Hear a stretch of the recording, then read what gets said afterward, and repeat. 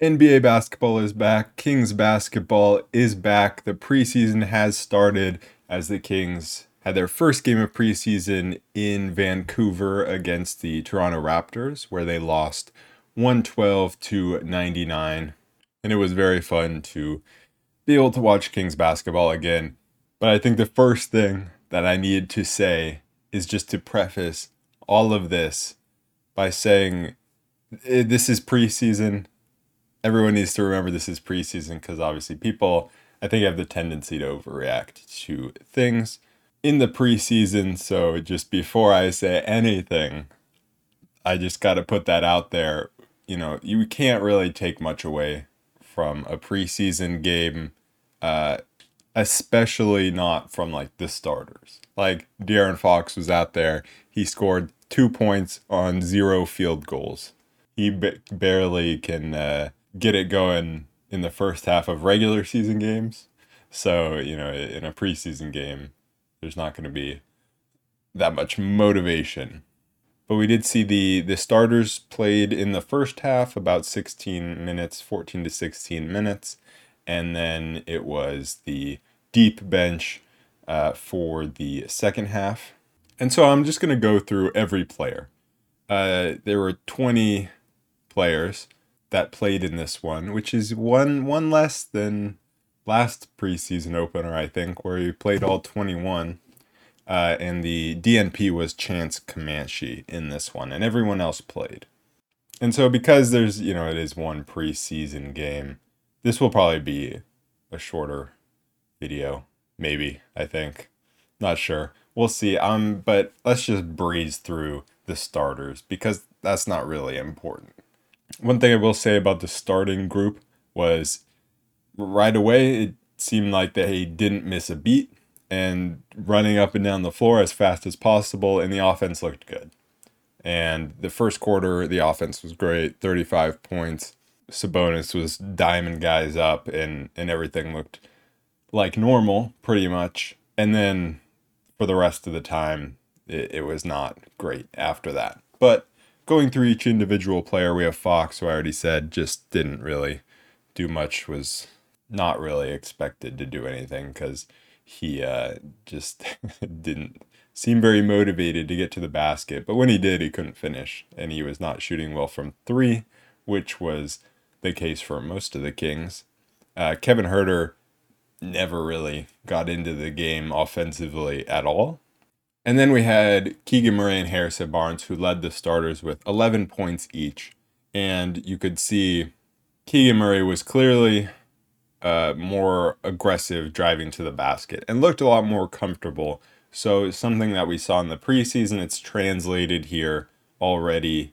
Or did I say something we saw in Summer League is translating to the preseason, and that he is going to be on the ball more. There was even a point where they gave him the ball to take it up the floor, and that didn't work out so well. And he didn't look super comfortable being guarded by Pascal Siakam, who knocked the ball away out of bounds. So, maybe he's not ready to be initiating the offense, but he did look more comfortable on the ball. He started out the game right away by pump faking, getting Pascal to close out at him, and then went right by him for the dunk. And so right away, he was looking good. Couldn't get the three to fall, but was getting things to go inside. And so that was exciting to see for him and his growth, because that's obviously going to be a very important part of where the Kings can get to this season. And then we had Harrison Barnes, who people need to appreciate more what he is able to do, because he is just such a solid player at all times. And the bench unit came in for the Kings, and it was rough. And then he came back in with the starting unit, and it was just like a breath of fresh air. Like, oh, a guy who's always going to make the right play, who's going to cut to the basket and finish, who's going to make the right pass, always in the right spots. And I think people need to appreciate that more, because he's a guy who tends to get a lot of hate, or just people not really respecting what he does contribute to the team. because what he did in this preseason game is what he does in most games, which is just not standing out, but just always making the right play. And then Sabonis right away just took a midi and splashed that, so that was a good sign. But then other than that, he missed a couple outside shots, but his passing was great. And like I said, I mean, that's kind of why it looked like the offense hadn't missed a beat. All the cutting and off-ball action, Sabonis was always finding someone. Barnes a lot of times, Keegan as well, inside. And so just looks the same as last season. So then moving on to the bench. We played 4 kind of units in this game. Obviously with 20 players, that would make sense. And it very much was, we're going to have the first unit play together, we're going to have the second unit play together, third unit play together, and fourth unit play together. There was not too much mixing, but there was a little. And so last season, a lot of times the first substitution would be Davion Mitchell in for De'Aaron Fox. That was not the case in this game. We had Mitchell and Monk come in together as the first substitution, and they came in for Herter and Barnes. And so that was very interesting because right away you're going with the 3-guard lineup. And at times, Davion was the primary defender on Pascal Siakam, who's obviously much bigger than him, but Davion was holding his own like he can against bigger guys. And then the other thing about Davion was immediately took 2 threes and splashed them both. So if he can do that, that's definitely going to be an option as a 3-guard lineup, because defensively you don't really have to worry about him. He plays a lot bigger than he is, and so if he can hit threes offensively, you can have him out there in a lot more lineups and different variations. So it obviously adds a lot to this team if he can hit the 3, and that's kind of what we've been hearing all summer, is he's working with Steph and Steph's trainer and a few other guys, just working on a shot all off season. And so we'll see, because we also heard that the season before, and his shot looked a lot different last season than it did his first season. And so hopefully this is the season where he makes a jump in his 3-point shooting. And then the other guys on that second unit were, like I said, Malik Monk, Chris Duarte, Trey Lyles, and JaVale McGee. Malik Monk looked extremely wild, and he was playing with more swagger than he did last season, which I didn't think was possible. This dude was just out there just walking towards the basket after he came around a screen and just dropping it off to McGee and just walking, not even in a little jog or getting down low a little. He was just straight up and down walking with the ball and just throws it over to McGee. I'm just what is happening? And then he was on the fast break, just throwing crazy passes. It was an interesting game for Malik. But about what I expected, he didn't hit any shots and was just had some wild passes. Some of them worked, some of them didn't. Trey Lyles was just, regular Trey Lyles. But then, that's all I'll say about him. And then we have the 2 new guys in Chris Duarte and JaVale McGee. Duarte probably was the worst player on the floor for the Kings, which was disappointing, obviously. He went 0 for 6 from 3. And just did not look like he knew what he was doing out there at all. And so obviously, first preseason game, it's going to take time to fit in. And that's why we don't overreact to things like this. But he just didn't look like he knew what his strength was. And he didn't know whether he should be dribbling the ball or just be giving it up and just being a spot-up shooter. He didn't look comfortable out there. And then you look at other guys who immediately came in and looked comfortable in Colby Jones and Sasha Vezenkov. Those guys immediately looked comfortable, and I'll get, to them more later. But Chris Duarte did not look comfortable at all.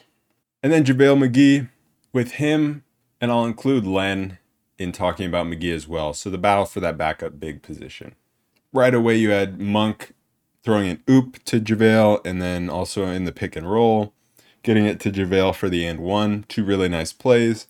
And then, you had JaVale fouling a 3-point shooter and, making another dumb play. But then you had him getting a great block. And so I think with him, that's just the JaVale McGee experience. So I think with McGee versus Len, you have Len as the super stable guy who's just going to go out there, do his job, set screens, block shots, grab rebounds. And then you have McGee, who's maybe going to try to do a little more, who has a higher ceiling but a lower floor. Just a more volatile player, but who, can definitely be better than Len. With Len, you know what you're getting every time. And with McGee, maybe not so much. So it'll be interesting to see how that backup center battle plays out. Trey Lyles obviously also can play some backup center, especially with Sasha out there as well. And so let's get to that third unit. Vezenkov didn't play until the third quarter, which obviously won't be the norm. I was wondering if maybe they would wait until the second game to play him so that they could play him in the second unit. Maybe like try out Duarte in the second unit in this game and then give Sasha the run in the second game. And they might still do that, but they played like everyone in this game. So Sasha came in for the second half and immediately looked just super comfortable out there. Like I said, Chris Duarte looked like he had no idea what he was doing or where he should be. Sasha looked like he knew exactly what he should be doing. The shot looks so good. The quick release. He hit 2 threes, 2 for 4 there. Went 4 for 7 from the field. In only 11 minutes, he was our leading scorer with 12 points. And obviously he's playing with a third unit and playing against like a second unit of the Raptors and lower. He never played against their first unit, I don't think. And so what's really interesting to me is when he gets to play with Sabonis, really, because he is an elite cutter.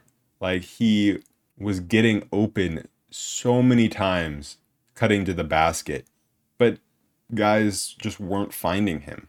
Because in that third unit, we don't have like a super established point guard. We were playing Keon Ellis and Colby Jones out there. But when we have Sabonis out there, he is going to find Sasha so much cutting to the basket when they're in the game together. And that is really exciting. We didn't see him challenged defensively at all. So I don't really have any takeaways on that end. But offensively, he looked really good. And I think, offensively, I think he can easily play out there with Trey Lyles and Sabonis, and play all three of those guys. And so like Sasha could be inserted into Duarte's spot in this rotation. But it's just how that goes defensively is kind of the limitation on that. But I think offensively, Sasha can easily play the three. But overall, he just looked really good. And so I was excited to finally get our first look at him in a Kings uniform. And then we have, like I said, Keon Ellis, Colby Jones, Kessler Edwards, and then Alex Len, who I already talked about, in that third unit. And I already said, Colby Jones, I thought, looked comfortable. And that was kind of one of my takeaways from Summer League too, is like he's a guy who's just going to impact the game immediately. He doesn't need to score to be able to impact the game. And immediately he came in and was rebounding the ball and hustling. He hit a 3, made a couple nice passes. And so I am excited to see what he can contribute. I doubt he no way he's in the rotation to begin the season. And I doubt he'll get there, bar injuries this season. But I do think he's a player, like he's going to be an NBA player for a while. And then you go to Keon Ellis, and Keon was almost like a worse version of Malik Monk in this one. Or maybe like the same as Monk. No, definitely worse. But like we know Monk has that ceiling that he can get to, and we don't know that with Keon, where Keon was just a little all over the place. I don't think he's a point guard. Like, I don't think he can handle the ball and pass the ball that well. But then he doesn't have the size and strength maybe to play the two. I mean, he's not short, but he's small, and he did not look good offensively at all. And Mike Brown is mentioned for ball handlers past Fox and Mitchell. There's Jordan Ford, Colby Jones, and Keon Ellis. And so Keon has been mentioned as a ball handler, and I just don't see it. And I've never seen it in this preseason game, in summer league, in any games he played last season. I just don't see him as a point guard ball handler at all. So yeah, rough game for him. And then we get to the fourth unit. Wait, no. Kessler Edwards was part of that third unit. He didn't do much. He passed up a good shot to take a bad shot. That was my only note on him. So not great there. He's just a guy who needs to play with better players around him to be more effective. And he's an NBA defender. And if he can have an NBA three-point shot, then he can play. And maybe that's the same with Keon Ellis, but we just haven't really seen him as much in NBA games, so I don't know. So then the fourth unit was Jordan Ford, Jalen Noel, Jeremy Lamb, Deonte Burton, and Jalen Slauson. This was the unit that made the ending score look kind of respectable, only losing by 13 after it was much worse for most of the game past the first quarter. So Jordan Ford just looked really solid, handling the ball, like everything that Keon Ellis wasn't in terms of directing the offense. Like, even when he didn't have the ball, he was telling guys where to be and just directing the offense. He went 4 for 5 from the field, made at least 2, if not more, floaters. And so for me, he's clearly the third point guard on this team. And we still have an open roster spot. And, he got the two-way. But I don't see anyone else. Like, Jalen Noel could be the guy that gets the last roster spot. And that's what I was thinking was most likely. But then I feel like you could also see Jordan Ford getting a full roster spot. Obviously, like, this is one preseason game, but he did it all summer league. He's done it in Stockton. He just looks so calm and confident.